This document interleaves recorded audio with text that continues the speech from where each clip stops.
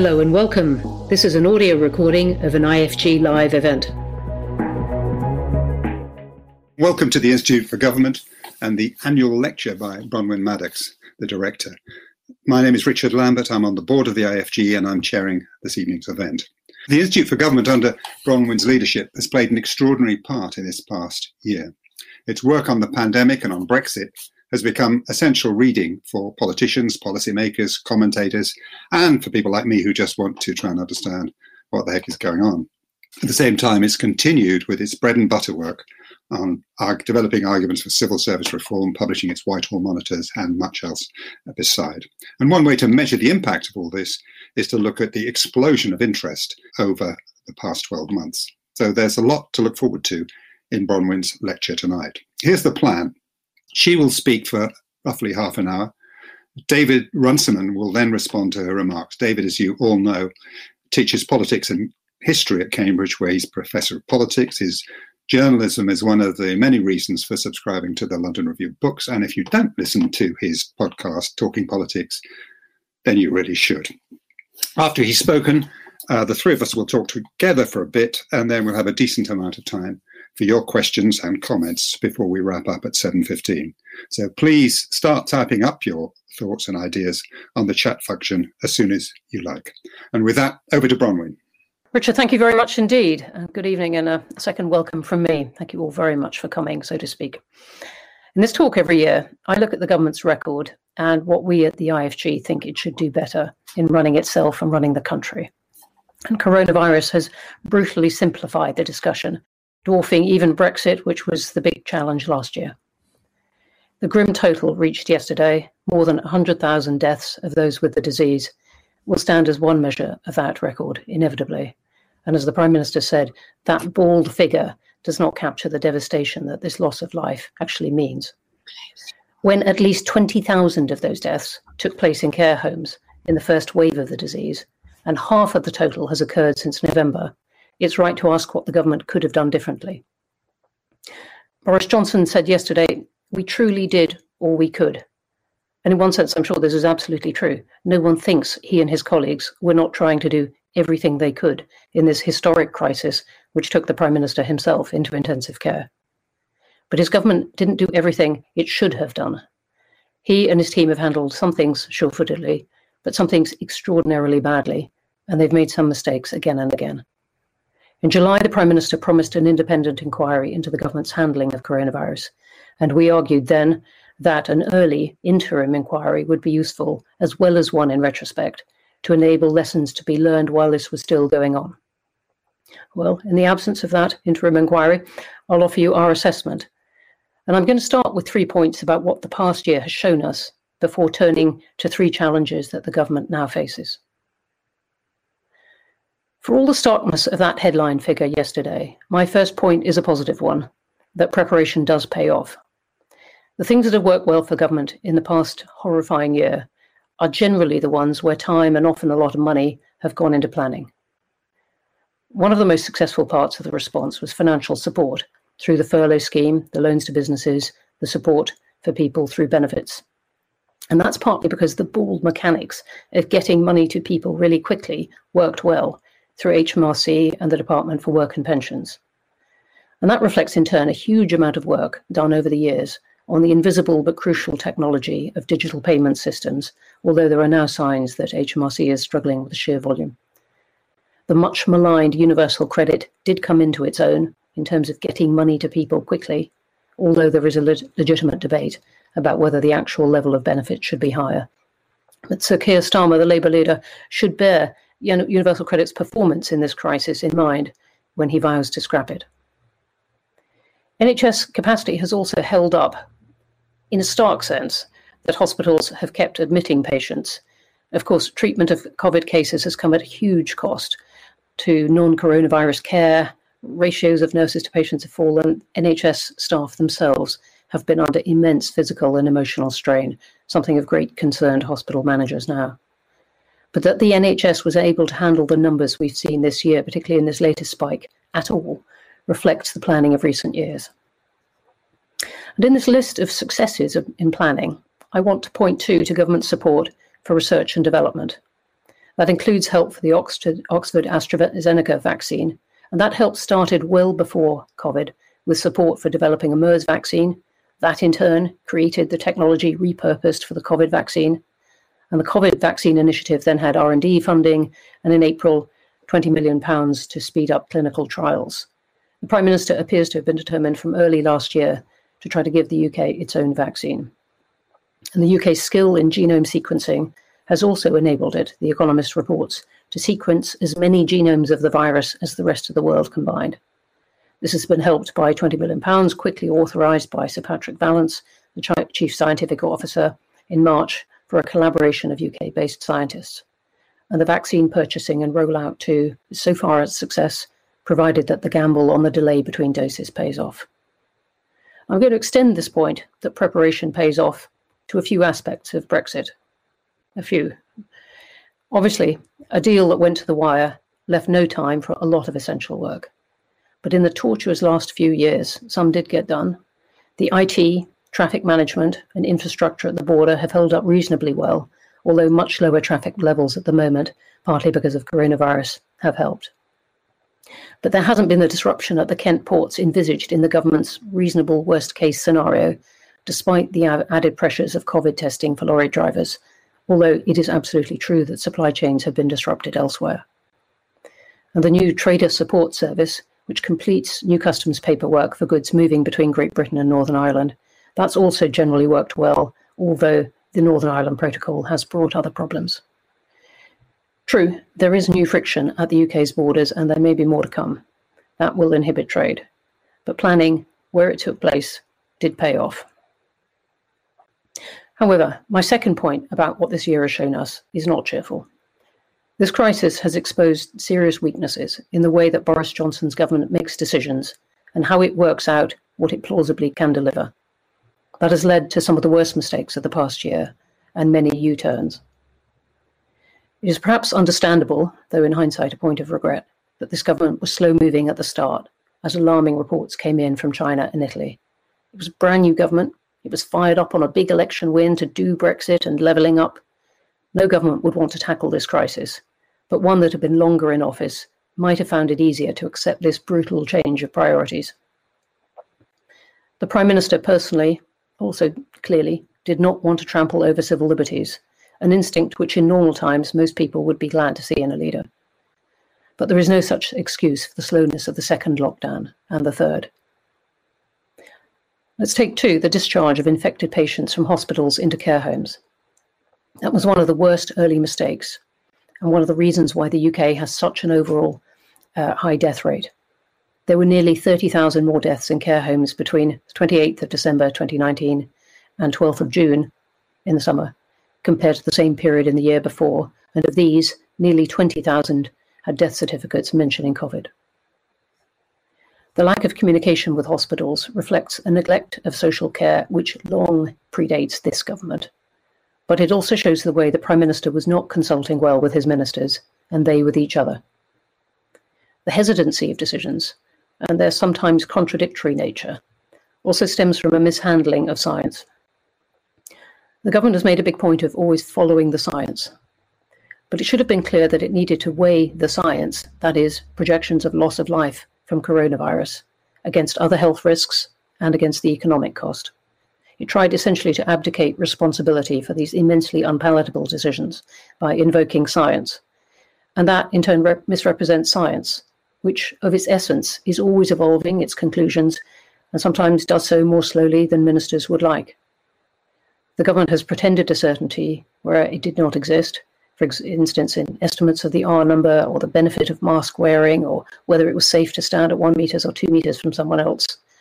That misleads people about the nature of decisions that a government has to take, which are of necessity judgments in the middle of uncertainty. The public might have been more tolerant of U-turns, and the government made fewer of them, if ministers had understood this point better and indeed communicated it better. The consequence of scrapping exams, the uproar over grades in university places, the whole spectacular summer mess in education, that has been another of the worst mistakes. Because of the impact on so many pupils, because the problems of the first approach to awarding grades were entirely foreseeable, because they unfurled almost in slow motion compared to the speed with which other decisions had to be taken. And that continues. Gavin Williamson, the Education Secretary, has still not said how pupils are to be graded this year, weeks after he scrapped public exams for a second time. It is clear the Prime Minister made some decisions quickly himself, such as the abortive direction to schools to reopen in June, without taking into account the views of the department, which would have explained the problems in doing so. The Treasury appeared to be an early exception to this record of hesitant and ill-judged decisions. It made good early decisions very quickly on financial support, getting the right people in the room. For instance, HMRC talking directly to Rishi Sunak, the Chancellor. Sunak's team were also canny enough to get businesses and unions to endorse their steps. But then they failed to use the months that followed to address the bluntness of the schemes, in targeting the most needy, diverting money away from those who didn't need support, and combating fraud.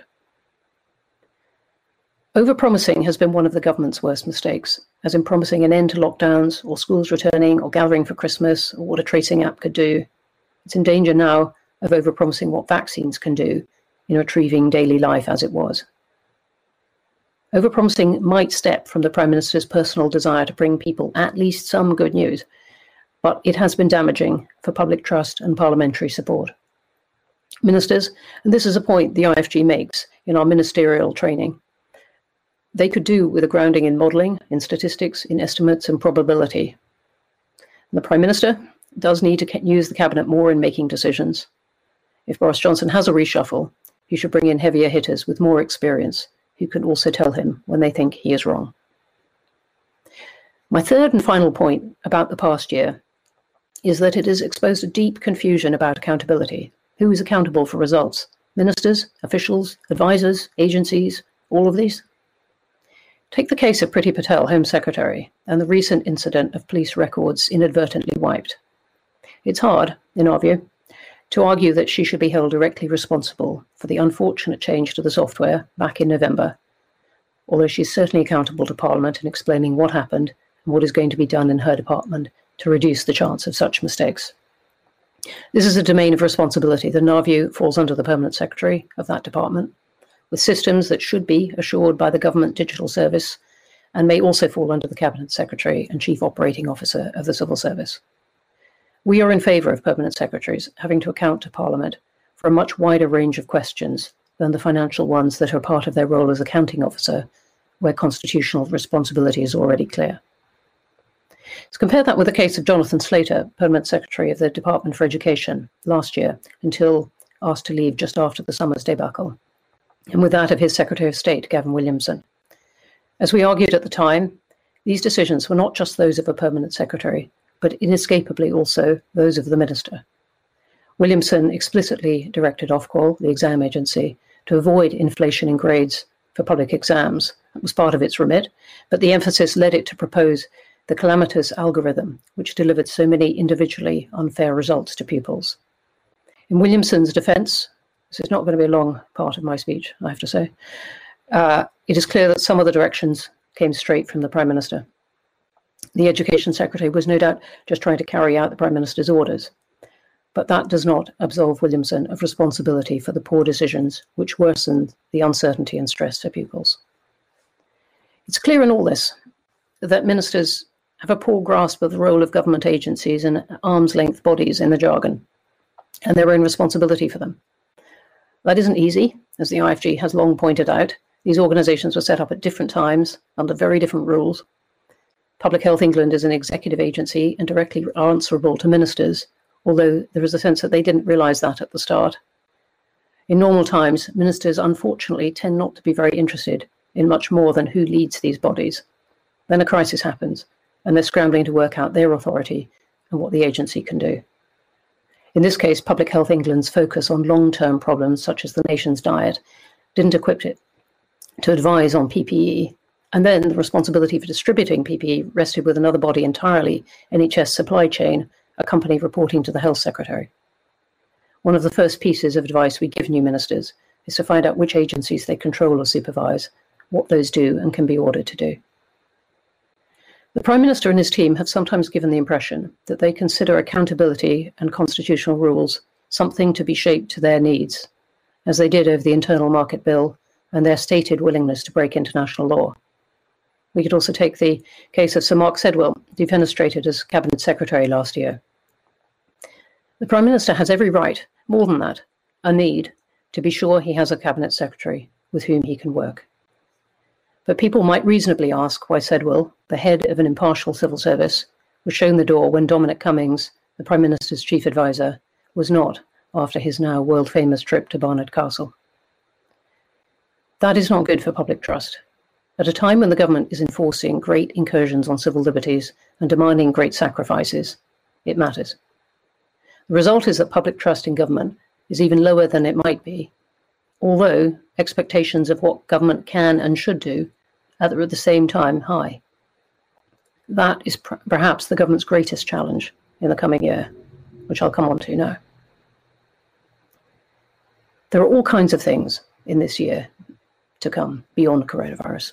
Those include net zero, where Britain's hosting the COP26 Climate Change Summit in November, and with the exit of Donald Trump from the world stage, might actually be able to broker an agreement.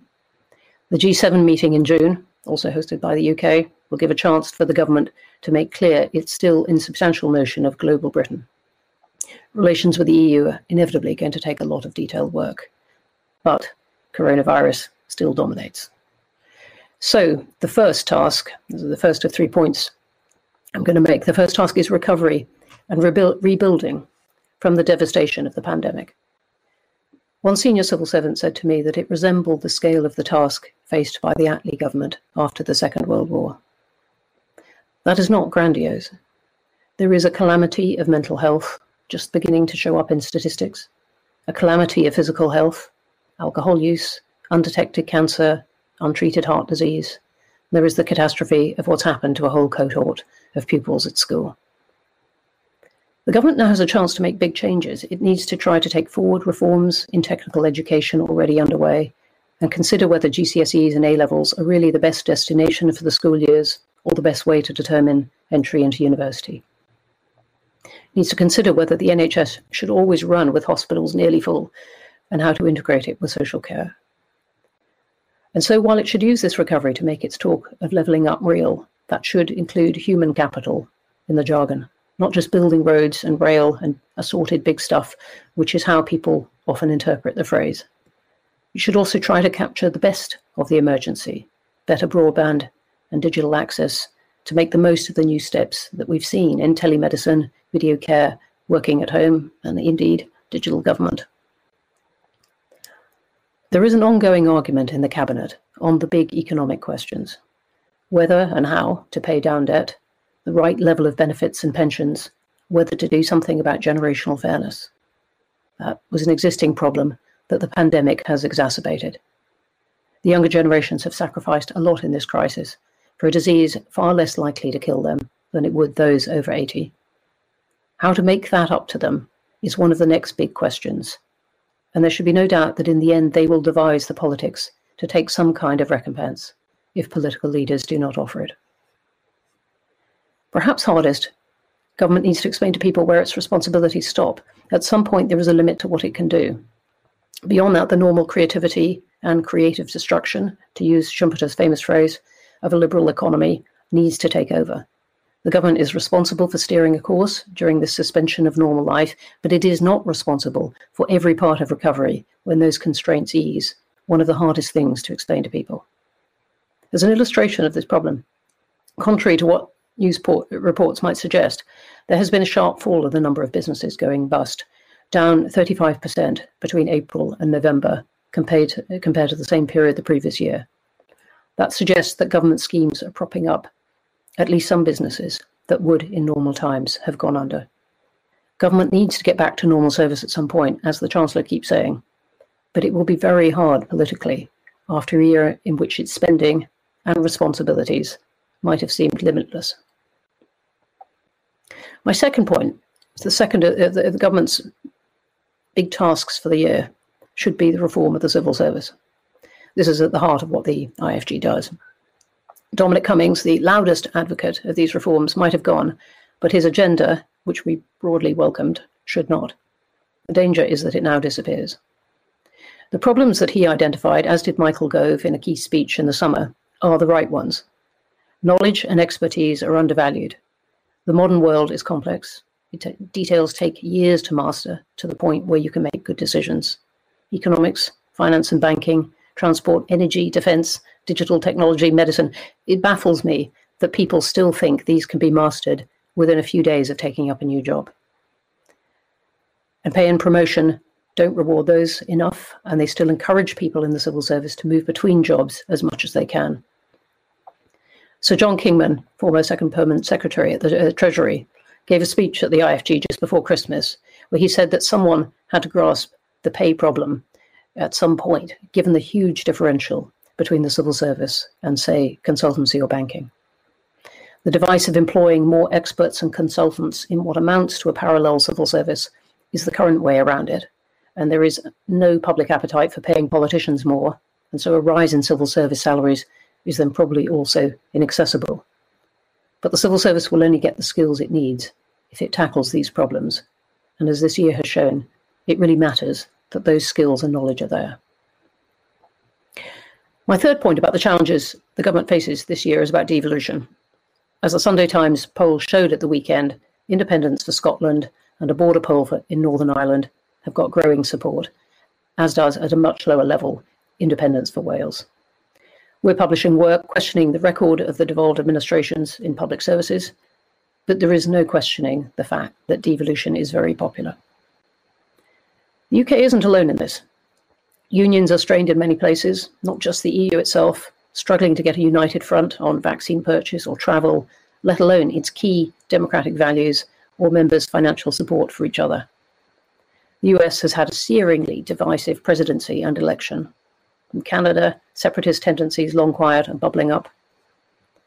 In this crisis in the UK, devolved governments have expressed resentment, in our view justified, at not always being consulted by Number 10, or given very little warning of money heading their way so that they can't plan well how to spend it. On the other hand, those governments, particularly the one led by the SNP, have a deep political interest in demonstrating just how different they can be from England. And when they take different directions, it can lead to unfortunate results for the country overall, as in the period when Wales had cancelled its public exams, but England had not, threatening to render a year of school results very hard to compare for universities and employers. If Johnson's government wants to make the case for the union of the UK to endure, as it says it does, it will have to argue much more strongly for the benefit of being part of the whole. It is, it seems to me personally, a pity if the answer to every difference is to break up a union into smaller pieces. Sometimes, when groups of people simply do not want to live with each other, of course, that is the answer. And some of my formative years were as a reporter in the Balkans and the Middle East. Even so, identity politics treat harshly the question of what to do with a minority who disagree with the majority, and there always is a minority. So if the UK government wants to make its case, how does it do it? Not just with more powers, although those are one route, but more representation, and the future of the bulging House of Lords is rightly again in question. Not necessarily with more money, as our work has shown, coronavirus has diverted more money to the devolved administrations through the Barnett formula this year, a total of £16 billion in extra funding. But with more consultation and more display of what can be done in common, such as the development and purchase of vaccines. And indeed, by showing that it is learning the lessons of this horrendously painful year, as I've been discussing. So let me say this in conclusion. Coronavirus has been an extraordinarily difficult threat to combat. It strikes at people's deepest fears. What's more, and this clearly has been the Prime Minister's anguish, it's forced the government to override some liberties that are at the heart of the UK's values.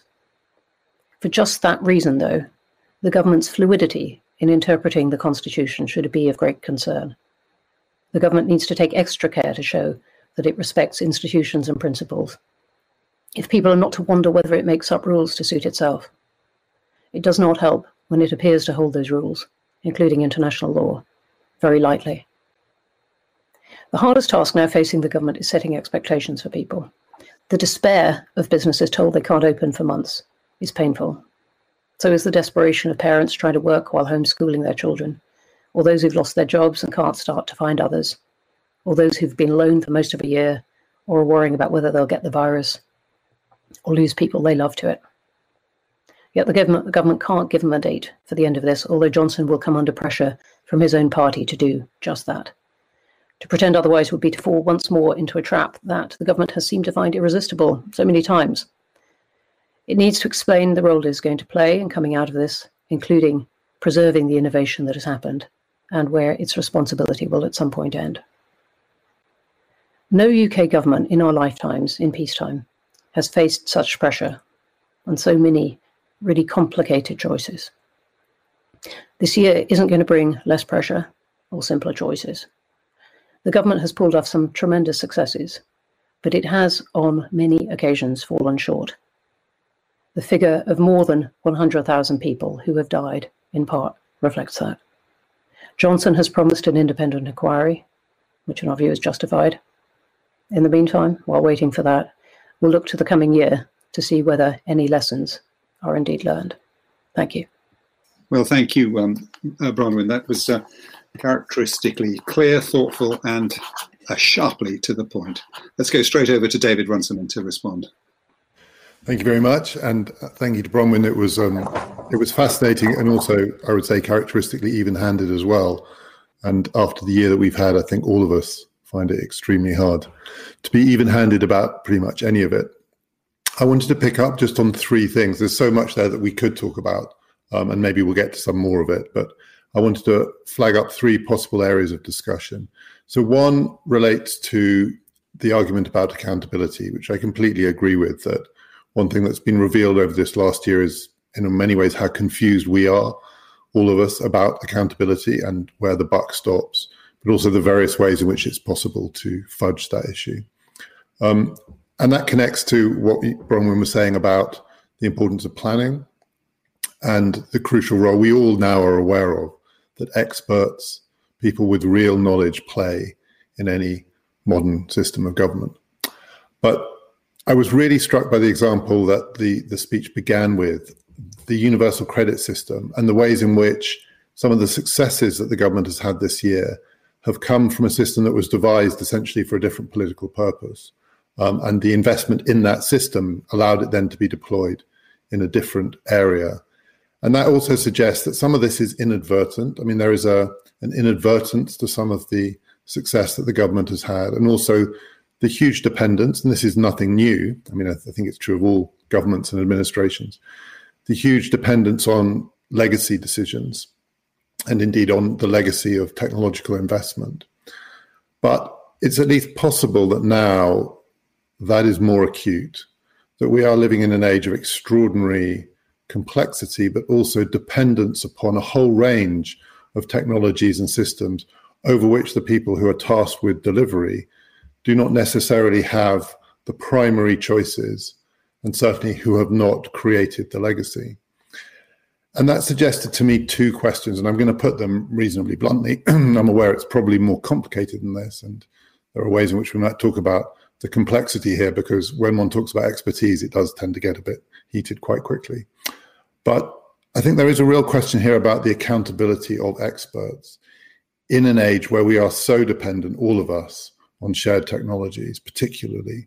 It also gets a little, I think, to the point about science and the uses and misuses of science. In that complex set of relationships between ministers, civil servants, advisors, government agencies, there is also a question about where within that, or indeed outside of that, the real knowledge lies, the knowledge on which these systems depend. And does that need to be brought into the chain of accountability too? I know that talking about expertise, people tend to think of it as a sort of binary question. You're somehow for experts or against experts. And then it's pointed out we're all for experts because we all visit the doctor. Well, in a way, we are all for experts. But 21st century government and administration, I think it's at least possible to ask the question, what does the accountability of expertise mean in this system? And is too much, perhaps, being focused on politicians? And I'm not therefore trying to get the politicians off the hook, far from it. But it's not clear to me that we've resolved that question. And then there's a more acute version of that question, I think, which is part of contemporary politics in this country and around the world, which is the accountability of the technology companies themselves. there is at least the possibility of a huge accountability gap. And I think it's been bubbling up for years. It may well become absolutely central to the politics of the Biden administration, but it's an issue for all countries, including this one. In what ways are the in what ways are the people who really are responsible for some of the basic technological infrastructure accountable to the rest of us?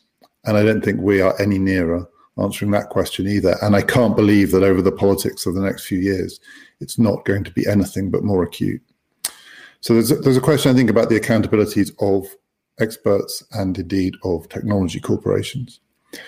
The second point relates to what you might think of as the opportunities coming out of this terrible year and this terrible pandemic. And Bronwyn touched on them, that governments in these situations do have the chance to do big things. And to rethink some big questions, whether it's education or health or so on, and indeed to make big investments.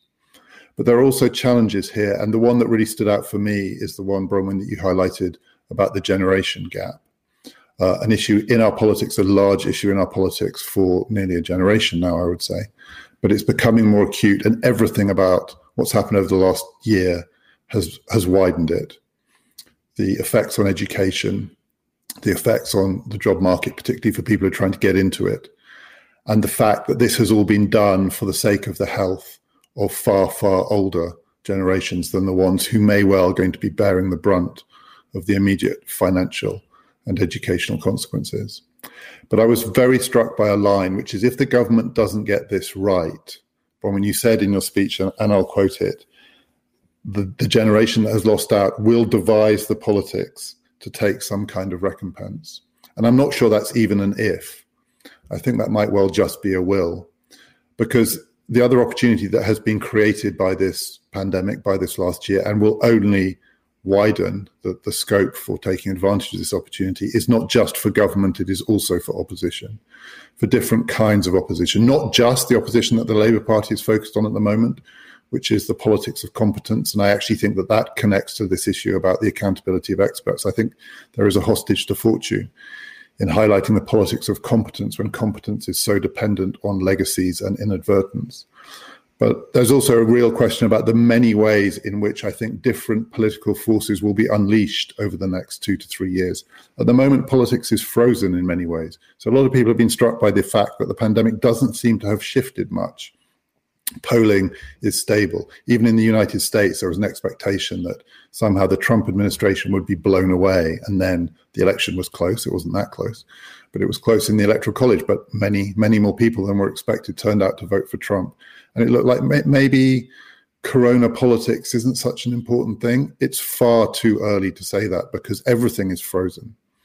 But as we come out of this freeze, opposition, I think, is going to be turbocharged too. And there are many opportunities for disruption. And I think governments, including this one, are going to face all sorts of challenges that they may not have anticipated. So there is the possibility that the young devise a politics to extract recompense. There's also the possibility that the energies of anti-lockdown politics find a spokesperson or even a party.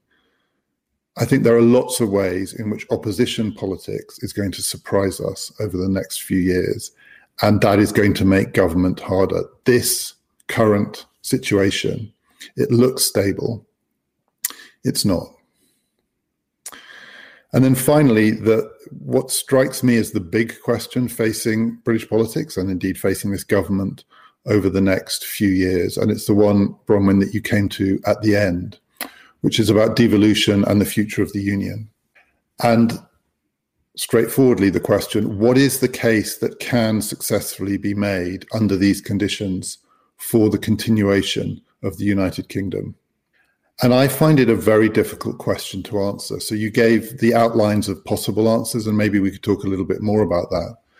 But it connects a little bit back to what I was saying at the beginning, that there is a temptation to fall back on a kind of legacy defense of the union connected to complexity and interconnectedness and the ways in which so much of what needs to be done by government in the 21st century intertwines with all sorts of other jurisdictions, so that the disentanglement is hard. And the two problems with that line of argument, even if it's not done in Project Fear terms, kind of you can't do this or it'll all fall apart, but simply that the advantages of union outweigh the advantages of separation because of the complexity and interconnectedness of 21st century politics, administration, economics, and life. The two dangers, I think, with that argument, one is that it didn't work in relation to the European Union because the same case could and indeed was made, and it wasn't enough. The legacy argument, but also because it does seem to me to open the door to the possibility that it looks like a way of shirking accountability questions. It's too complicated for separation to be possible. Also sounds a bit like it's too complicated for accountability to be clear. And I think that opens the door for the counter-argument successfully to be made, that if we're to have accountability, we need separation too. So I think there needs to be a different argument, and I'm just not sure I know what it is yet. And a little part of me thinks I'm not sure because I'm not sure it can be made. And I'm sure Bronwyn is right that the things that need to be highlighted are not just money and resources, but representation, consultation, and the ways in which this union has to be much more responsive to its constituent parts. But then the question to me is, what are the institutions through which this is going to be possible? Is it going to be possible to do it through the institutions that we currently have? What would this representation look like? What would this consultation look like within the current constitutional arrangement of the United Kingdom? And I struggle to see that there is the slack, the room in the system for it. I think it probably, and I think Gordon Brown was hinting at this the other day, it probably needs to be more radical than that institutionally. We maybe need to rethink what we mean by representation, what we mean by consultation. Does consultation have to include deliberation, that is deliberative democracy, citizens' assemblies, participation in a whole range of ways that's currently very, very hard to achieve? Does representation have to involve rethinking electoral systems, rethinking the nature of political representation? And if it involves that, if that has to be part of the defense of the union, I don't think that there is currently the bandwidth to do it. I don't see this government over the course of this parliament taking on really serious institutional reform of the way we do democracy.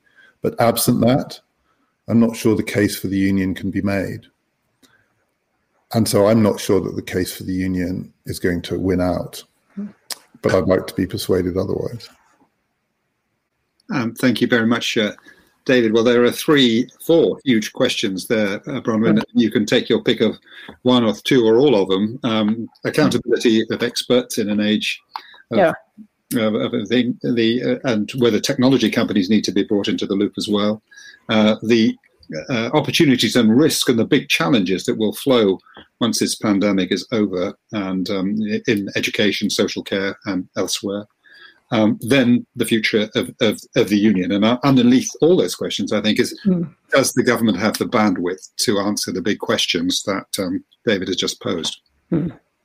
Richard, thank you. And David, thanks enormously. I mean, for terrific questions, any one of which could occupy not just the IFG, but the government for a long time. Let me start with your accountability one, which I think is absolutely right. And I wonder myself what is going to come out of the coronavirus emergency in terms of people's view of the scientists and the role that scientists have been given in this, because the way the government put so much weight on scientific advice, I think, was not helpful to the scientists. It implied essentially that the country was being shut down on the sole views of, as you said, unelected experts.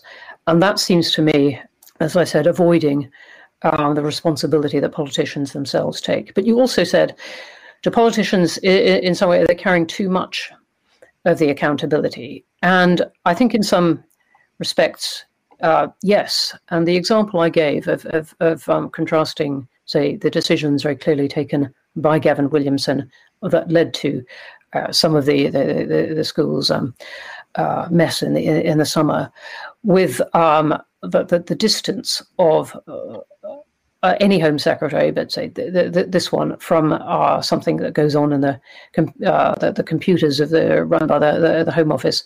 To us, that creates a space where we would like to see more direct accountability of civil servants and much greater clarity about when ministers are accountable, when civil servants are accountable, and where in the chain of the civil service that is held. Technical point, but I agree, if you like, with both sides of that. I'd be surprised if people don't begin to challenge more than they have the views of experts, though, whether it is those of the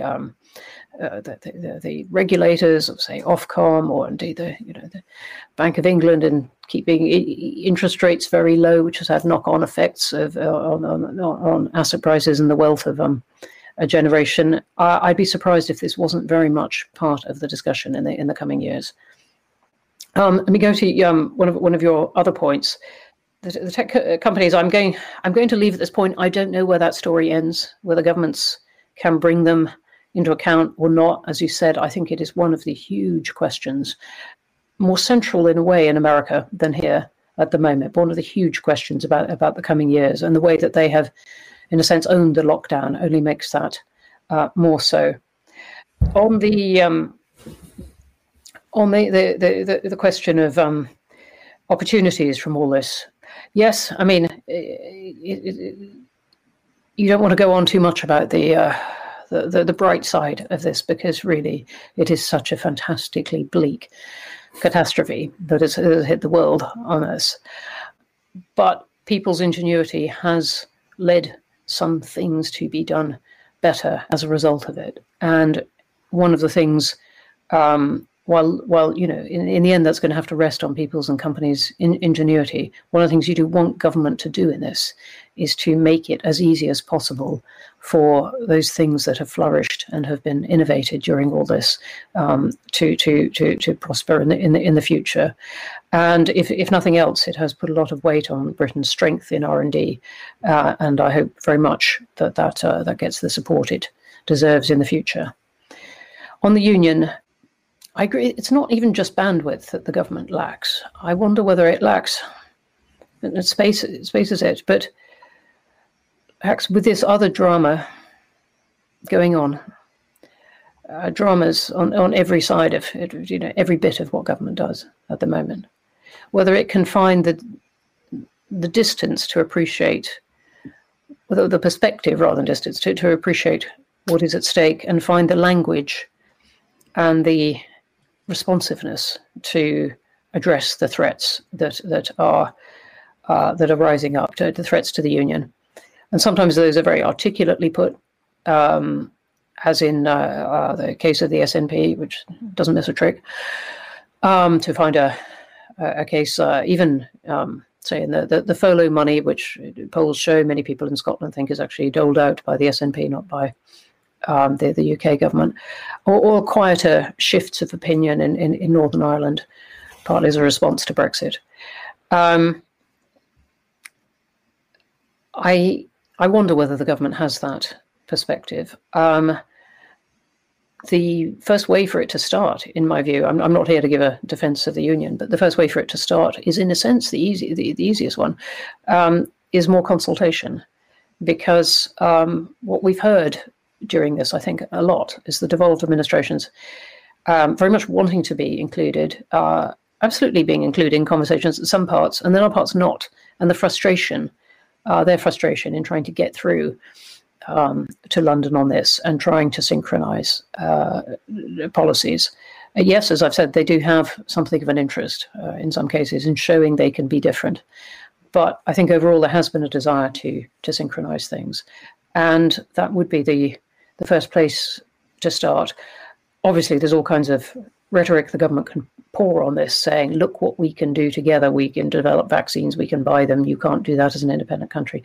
But I, like you, David, I'm not sure how far that goes in countering what is a really deep feeling about representation. I mean, we're doing work on the performance of the public services in the devolved parts of the UK. And it's often not great.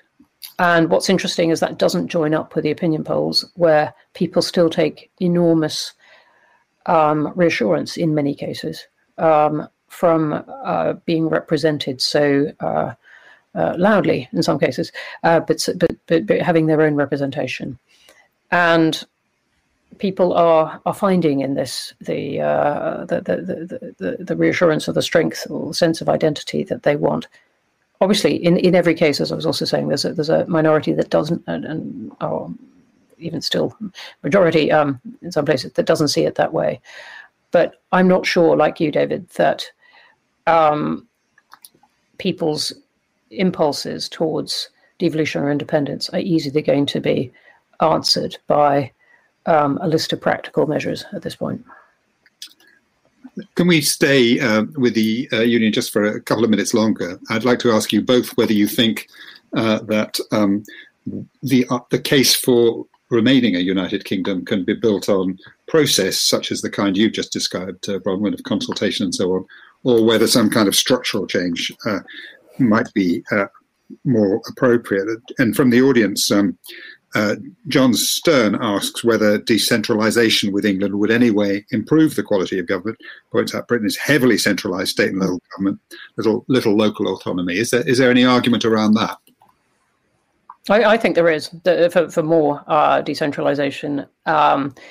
And I think this crisis has shown it in many ways, that many of these things are much better handled, particularly the delivery of these things locally. There's some things had to be handled centrally. I think, there's a building case for it, but there has been for a long time. Where are you on this one, David? Yeah, I think that a large part of the challenge for the government is that it's got to simultaneously make the case for us being better off together, and to make the case that many things are better done, at least decentralised, and in some respects separately too. And it's an extraordinarily difficult balance to achieve, that case for what we can do together has to go alongside a serious commitment to devolve further. There is always the problem that English devolution is unresolved.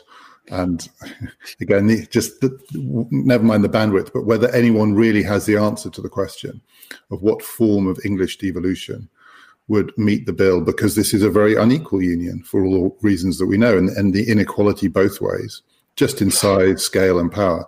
The inequality both ways is what feeds some of the political anger. And I think we've been aware of it throughout the pandemic, that the Westminster government in some guises is now an English government, in some guises it's a UK government, and that's unresolved. The only other thing I'd say, I think the politics of the vaccine is a good illustration of just how difficult this is. So on the one hand, there is the case for saying, look, as it were, this is a UK achievement. We can do this together. It's partly because of the support of the Westminster government that this was possible. There's also a temptation that I would be amazed if this government resists to say that this is going better in England than it is in Scotland, and that therefore you shouldn't trust the SNP because they're not as good as they say they are at some of the practicalities of government.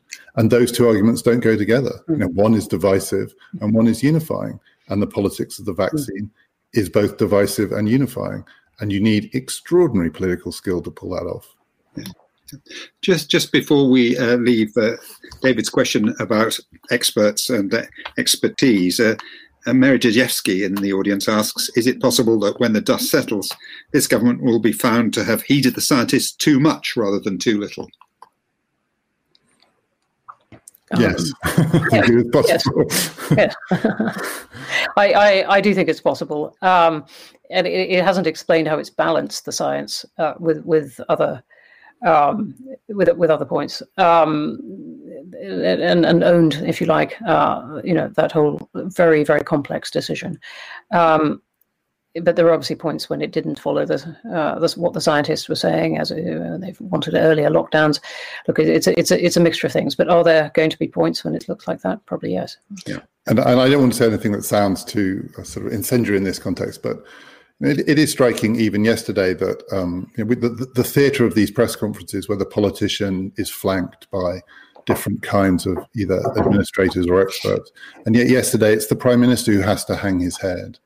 And I'm sure it's right that he should hang his head. But there is some unspoken division here as to who hangs their head and who doesn't. And they are in it together. I mean, this was a collective, in ways that we will, historians will have to tell us how it worked. But collective decisions were made. I'm not sure it's absolutely at all clear that the politicians were always in charge.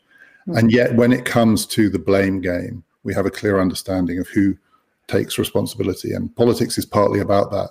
But given the complexity and the interdependence of these questions and the reliance in so many of these issues on forms of expertise that are not accessible to most of us, it's not straightforward that division of labour is sustainable when it comes to accountability and blame. And to that, Louis Crusoe asked, is this a call for greater transparency? What was advised, what was decided, and so on? Yes. I mean, it shouldn't have to wait on future historians. Yeah. I think there is a lot that we could learn and will learn over the next months and years about when and how decisions were taken. But for now, it's there is more theatre than there is transparency around the politics of the pandemic. Can I go back to Bronwyn's opening remarks about poor decisions being made? And the question in my mind about that really was, to what extent do you think is this a consequence of shortcomings in the Johnson government, as opposed to the fact the long-standing weaknesses in UK governance? The IFG, for example, has argued that UK is the worst of all worlds, an over-centralised system of government without the capacity to organise from the centre, and an under-resourced number 10 and cabinet office. Is that how do you balance those two in thinking about poor decision making over the last year? I think it's both. I mean, the structural problems are there, as we've written, and we've written a recent paper about this as well, which I think you're quoting from, last week. But it's also about this government and indeed this Prime Minister. I think every government and its style of decision making inevitably reflects the person at the centre. And I think this government has taken time to work out and to understand what the machine of government is capable of doing. It does take most governments time to work that out. That's partly why we spend time with new ministers, or indeed aspiring ministers, to explain how it works and how you can get stuff done. But I think this one, anyway, was going to find it a bit harder, perhaps because of the speed at which it wanted to take decisions and the ambition of the slate of things it had that it wanted to do even before coronavirus came along. So it is a conjunction of these things. And then, as I said at the beginning, adding just the newness of the government into it all added a further degree of strain, I think, because it takes any government time to work out what committees is it going to have every day, just how is it going to run itself. So you've got three things there. Yeah. Anything to add, David? Well, I mean, in a way to sort of push a question that I just touched on in my remarks, and I'd be really interested to know what Bronwyn thinks about this, which is the risks of the current opposition strategy, which is to focus on competence, given that two things are going on here. There is the question of the incompetence of this government, and then there's the question of the structural challenge to be competent under these conditions for any government, given the range of institutions that it has to work through, and whether a really convincing case for the politics of competence has to include structural reform. That is, if we want competent governments, it's not just enough that we have people who take competence seriously, but that actually the conditions for competence are, some of them, independent on whoever happens to be in power. And that sort of reform, which is not part of the opposition case, not least presumably because it's not headline grabbing and it's boring, but that sort of reform for the politics of competence to be convincing has to be part of the package. Could you take that forward another couple of minutes? Just what do you mean by that kind of reform? What do you have in mind? Well, I think it will. So, I mean, there's an international comparison that we need to make here too. So, yes, the UK government has done worse, no question. But in a sense, all governments have found this enormously challenging. And the different challenges are often a function of the kinds of governing systems in which they operate. You know, the Italian government, I'm sure, would say that it has struggled partly because of the structure of Italian politics, the relationship between the centre and the regions, the ability of governments to take decisions in a timely manner, and so on. If it is the case, and it must be at least possibly the case, that any government would have struggled under these conditions. Is it enough just to say we would have done it better? I'm wary of it. I think the current opposition to this government risks running out of steam because it places too much emphasis on the thought that they would have done it differently. Yeah. And some of it seems baked into me. Yeah. But I genuinely would like to know what Bronwyn thinks. I mean, she knows much more about this than I do. I think some of it is baked in. I was thinking as you were talking of whether we could snaffle the creating the conditions for competence as one of the IFG's taglines. Very alliterative. Yes. I'll work on that. There are things that just don't work well about British government, and they've been there for a long time. In fact, it's sometimes precisely because they've been there for a long time that they don't work well. I'm referring in passing to this deeply technical thing of arm's length bodies, this awful mouthful of jargon for the whole assortment of agencies and government bodies, some of which are under direct control, and some of which are accountable directly to Parliament, and all set up at different times, and is really quite genuinely legally and politically hard to wade through that thicket, and yet they turn out to be absolutely crucial at times like this. So there's tidying up there. There's certainly questions right at the centre that aren't always clear about who is responsible and what the cabinet secretary can tell even very senior people in the civil service to do, and so on. And part of what the IFG does is to write about this and indeed nag governments in turn to do something about it. I think there is, though, a separate question on top. I agree. I don't think the Labour's answer of just, well, we would have done it better is any kind of answer at all, because they're doing it always with the benefit of a little bit of hindsight about something that has just gone wrong. I think the kind of things I pointed to, this government has been particularly prone to, but others are as well, of taking decisions very fast, not consulting properly the departments, not consulting with each other, and then not communicating its reasons very well, and indeed not being transparent. Which allows the kind of feedback that then allows it even very quickly to improve. But governments are prone to this. The crisis has, in many ways, not brought out the best in government in many countries. It's so much strained, their values and the sheer mechanism of government. So I agree. I don't think it's a good answer of Labour's. On the other hand, there are some things, there are many things that are enduring, that are problems in the British system. There are some things, it seems to me, that do come from this, the newness and the tendency to take decisions very quickly of the Johnson government.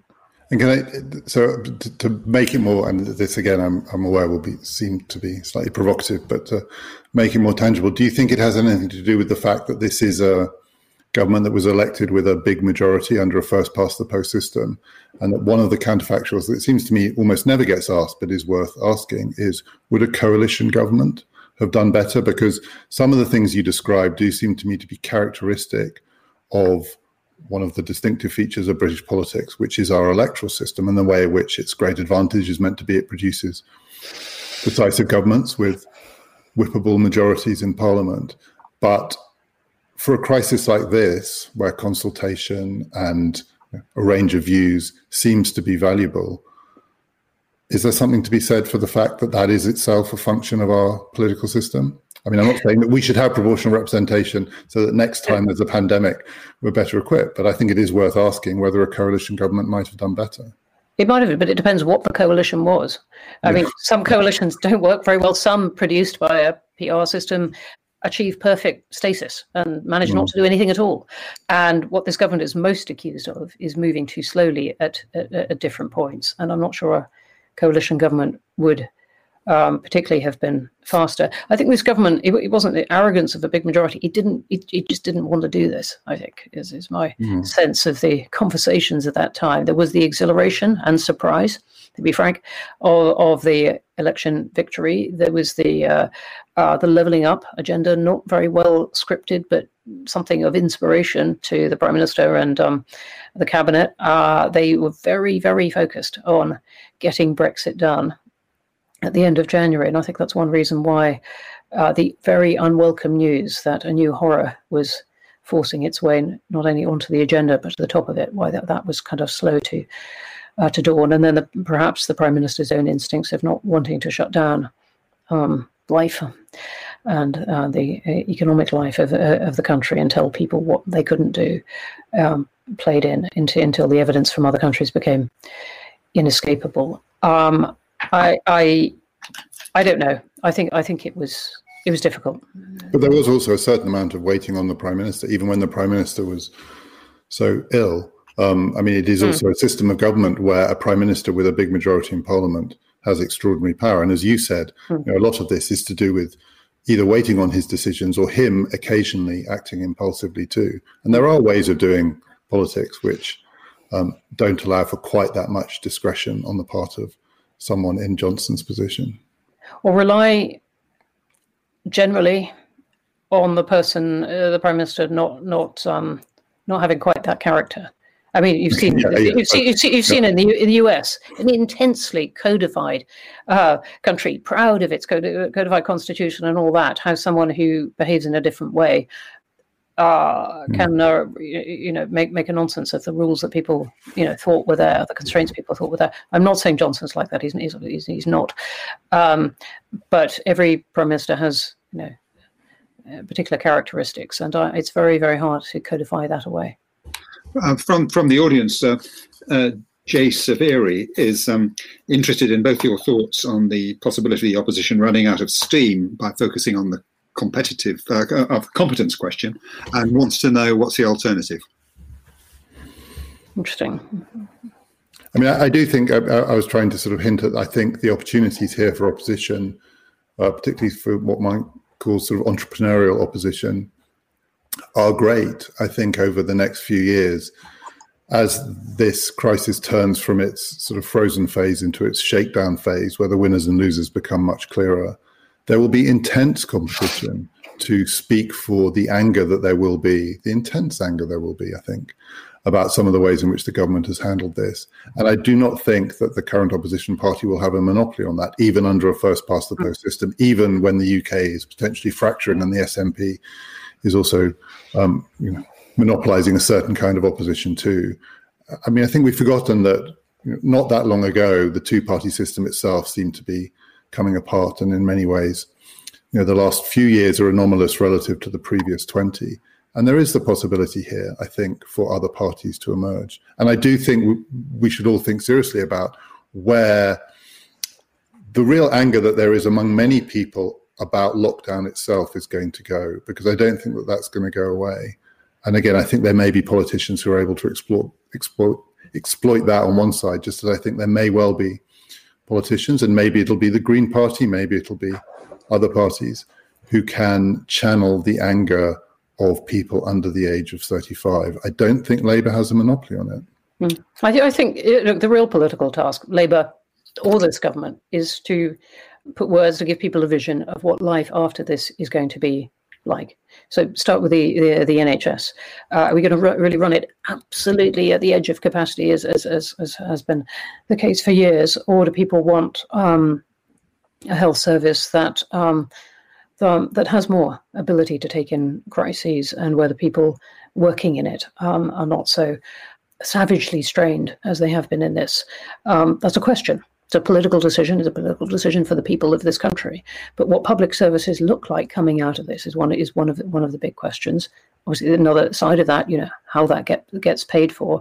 And Labour's begun to try to put out its economic view. I have to say, not desperately, emphatically, in a way that to me resonates yet with the scale of this problem and what life after coronavirus is going to be like. It needs to put words to the positive side of this, to the transformational side of this, as we've been talking about. it needs to pick up these questions that capture the wishes of the country. What level of benefits does mind the row about the £20 being maintained or not? I mean, that is an important row, and it is a lot of money for those people. But Labour could take that and run with it into a whole discussion about whether the level of benefits in the UK, which has fallen behind that of many countries and has not risen that much for many classes of people on benefits for over the past 45 years, whether that is something the country wants. So using this as a chance to talk to the country about what it wants of itself. And indeed, part of that is the union itself. Well, Labour has tried to say, look, we're going to talk about lots more powers, and we're going to actually initiate that conversation. And I think that's good. That has slightly bloodless feel to me at the moment about it. But I think the political task is to put words to the future of this and try to get a sense from the country and lead the country into what that future is going to be. A question both of you have sort of prompted in my mind is how have politics changed by the fact that over the last year we've been given the impression that after all there is a magic money tree? How does that change the game? It does change it. If you take the £20 a week that I was talking about, I mean that just to start off with cost 6.6 billion a year, will be more as more people go on to that benefit, which is almost certainly going to happen. And yet the difficulty for the Chancellor is that that which in the old days would be a lot of money for a Chancellor to find sounds like very little compared to the eye-watering sums. I think it does change it, and I think it should change it. We are in a time of low interest rates. Maybe that doesn't go on forever, but it is persisting at this point. And the main thing is for political parties to try to work out how they are going to help the country build its future. And those economic questions are definitely there, but they are not as pressing as the other ones, I think. And so I think it's absolutely right. Politics has changed right across. And I mean, Bronwyn and I talked about this in another context, and we haven't yet mentioned the politics of climate change, which inevitably is going to factor into that question about what kind of a future this country wants coming out of this. There is the case for saying that if we can spend on this, we can spend on the other great emergency that we face too. But at the other end of the telescope, as it were, there's also the thing that Bronwyn touched on at the beginning of her talk, which is relatively small investments produced extraordinary results when it came to the vaccine under the pressure of time because the crisis was so acute.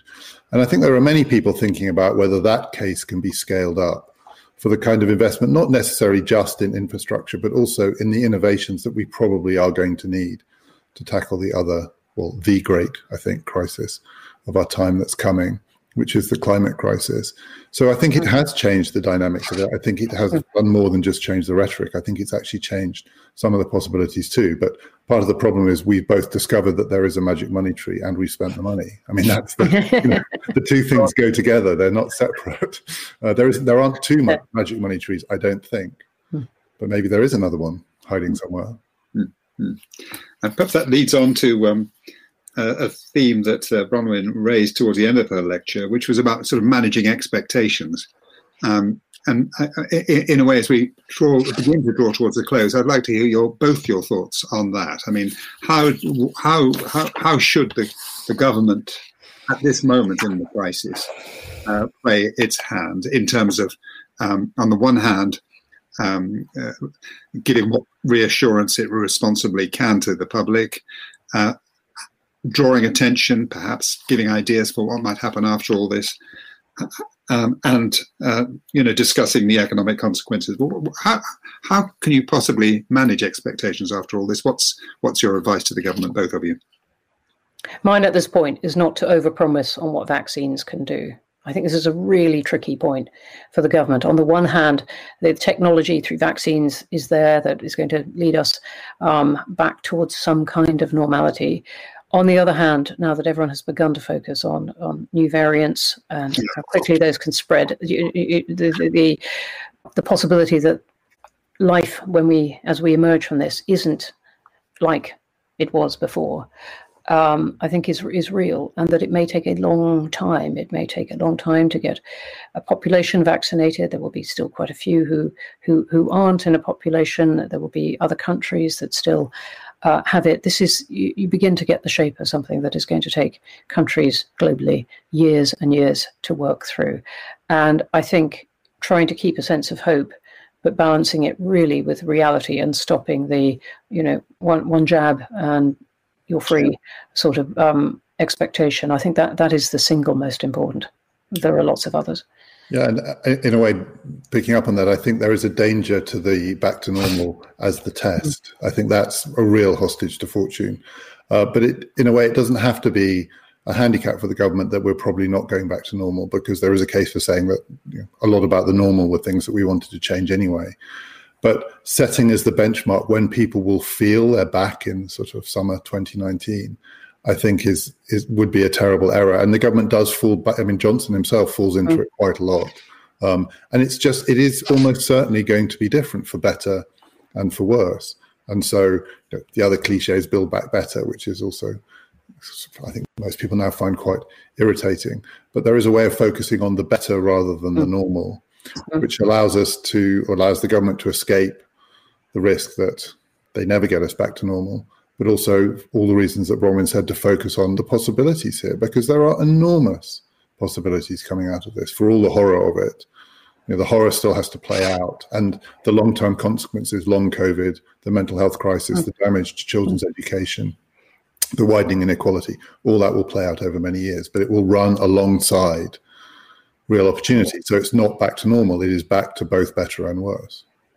Bronwyn rightly warned us against sort of looking for bright spots in this terrible period, but I can't resist it, I'm afraid. So I think that what I'd like you both to end up with is to say, well, what are the possibilities? What are the things we can take away from this experience that will help create a better and fairer society? That's a big question. It is a huge question. It's always the biggest question for the, for the government and the rest of its time. I think it has to start with the techniques of care, of medicine, moves on to ways in which people have been working and learning and doing those differently. The changes in cities that may follow, and the changes in the environment for the better, if people begin, working and traveling in different ways.